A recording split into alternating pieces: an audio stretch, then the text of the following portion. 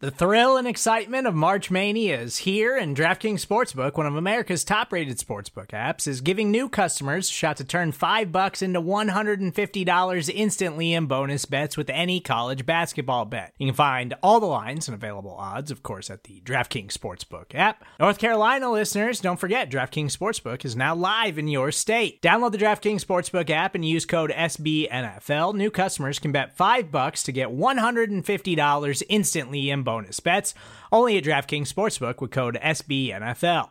The crown is yours. Gambling problem? Call 1-800-GAMBLER, or in West Virginia, visit www.1800gambler.net. In New York, call 877-8-HOPE-NY or text HOPE-NY. In Connecticut, help is available for problem gambling. Call 888-789-7777 or visit ccpg.org. Please play responsibly on behalf of Boot Hill Casino and Resort. 21 plus, age varies by jurisdiction. Void in Ontario. Bonus bets expire 168 hours after issuance.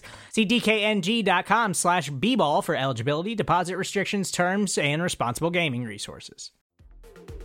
The following segment is from The Look Ahead on the SB Nation NFL Show, where we're discussing your favorite team. Subscribe to the SB Nation NFL Show to make sure you don't miss conversations like this one. Let's go to Minnesota now. The Packers are coming to town. Vikings are getting a point, according to our friends at DraftKings. Aaron Rodgers did not practice on Wednesday. He spoke to the media, though. He said he's definitely playing in the game. He does have a toe injury, RJ. And look, he didn't practice all last week because of the COVID thing. And he came out and did not look like himself. And now he's not practicing on Wednesday. Maybe he practices today and everything is fine. But, yeah, it's Aaron Rodgers and he doesn't need to practice, but he still kind of needs to practice, if that makes sense. So I found it astounding, personally, that Green Bay topped so many power rankings on Tuesday. And that the, exclamation point for putting them there for people was, well, they beat the Seahawks. They beat them 17-0. It's like, the Seahawks are awful. You know what I mean? They are terrible. And Russell Wilson was terrible. And, I do think that the national, media, national consensus has sort of, shaped the take now to be the Packers have this amazing defense. I don't think they have this amazing defense. I think it's fine. I think, they can certainly win with it, but I don't think that they have one of the best defenses in the NFL.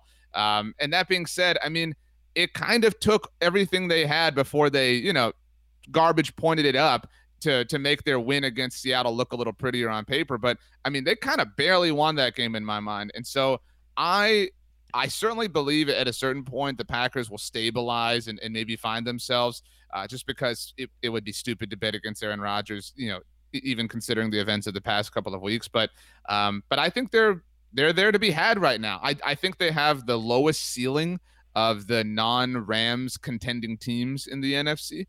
And I think they're going to lose this game. I think the Vikings are extremely weird. I want to congratulate, by the way, Stats, you and I, because we picked the Vikings to win last week. We said this is the kind of game that Kirk Cousins goes and wins. He, breathes life into him as a legitimate quarterback in the NFL. And more specifically, that was the kind of game that the Chargers lose.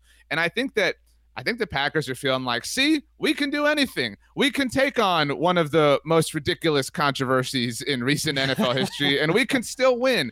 And I think that they're a little bit in over their skis here. I don't know if that's the saying, but I think Minnesota's Kirk Cousins is better than people want to give him credit for. And I think that at home, I think this is a big win for Minnesota. You talked about the Packers defense, and I was all set to read a tweet. This is from Field Yates. I thought it was fascinating. Opposing quarterbacks when targeting wide receivers against the Packers this year. They are last in the NFL in completion percentage at 56%. 31st, so second to last in the NFL in yards per attempt at 6.7, and second most in the NFL with interceptions. The Packers have 10 picks when opposing quarterbacks target wide receivers, and Jair Alexander has been out since week 4. So maybe the rest of the defense isn't that good, but that secondary seems to be holding it down a little bit, so I'll be interested to see how they do against Adam Thielen and Justin Jefferson. I agree with you, and again, I'm not, I can't disprove that, but do you know what the Packers defense is by DVOA? I want you to guess, please. 20th. No, it's not that bad. They're 11th Okay, 11th. And again, the take is like, this is the best defense in the NFL. These are the top 10 defenses by DVOA specific. So this is just defensive DVOA rating, not overall. In order, 1 to 10. Buffalo, Arizona, Carolina, Dallas, New England, New Orleans at 6, the Rams, even the Rams at 7 still, the Minnesota Vikings at 8, the Buccaneers at 9, and the aforementioned Indianapolis Colts at 9. Or, excuse me, at 10. Okay. Yeah, I'm not a huge DVOA guy. Well, I'm just saying, like, they're not this like world-beating defense that Agreed. They had the benefit of playing the Seahawks, and I think that like sometimes that happens. Again, sometimes the grand take, the grand narrative, evolves from the microscopic, surface level thing.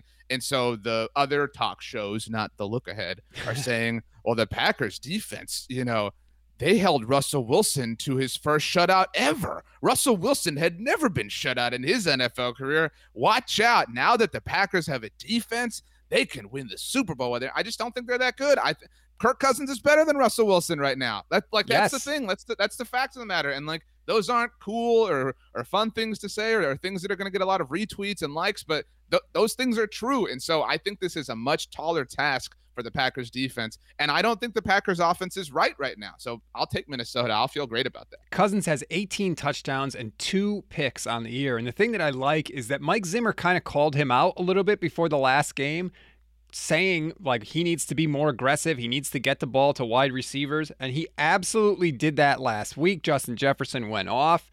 And look, I know that people don't like to give Kirk Cousins any love, but the fact of the matter is the dude has been good this year. He's been money in the fourth quarter when Minnesota needs a drive. He has taken them down the field for either the go-ahead or the game-tying score pretty much every single time he's been asked to do it.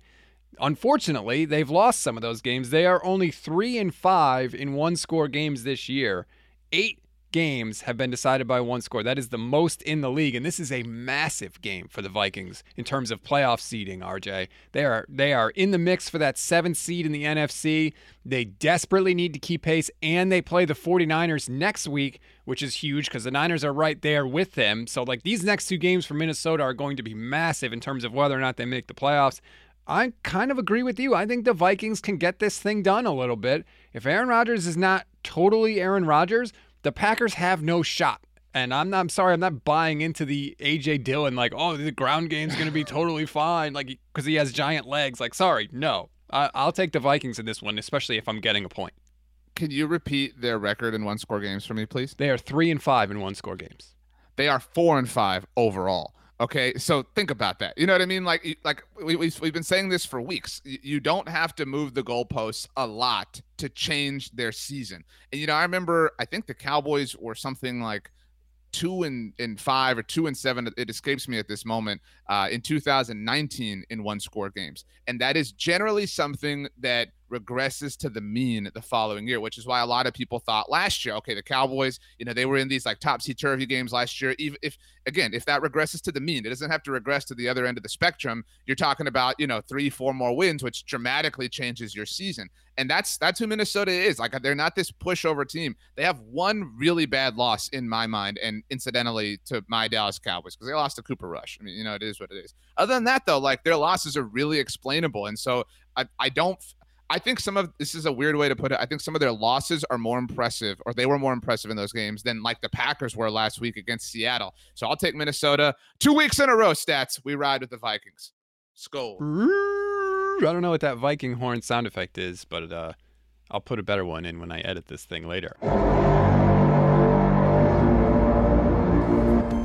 You can hear the rest of this conversation by subscribing to the SB Nation NFL show wherever you get your podcasts.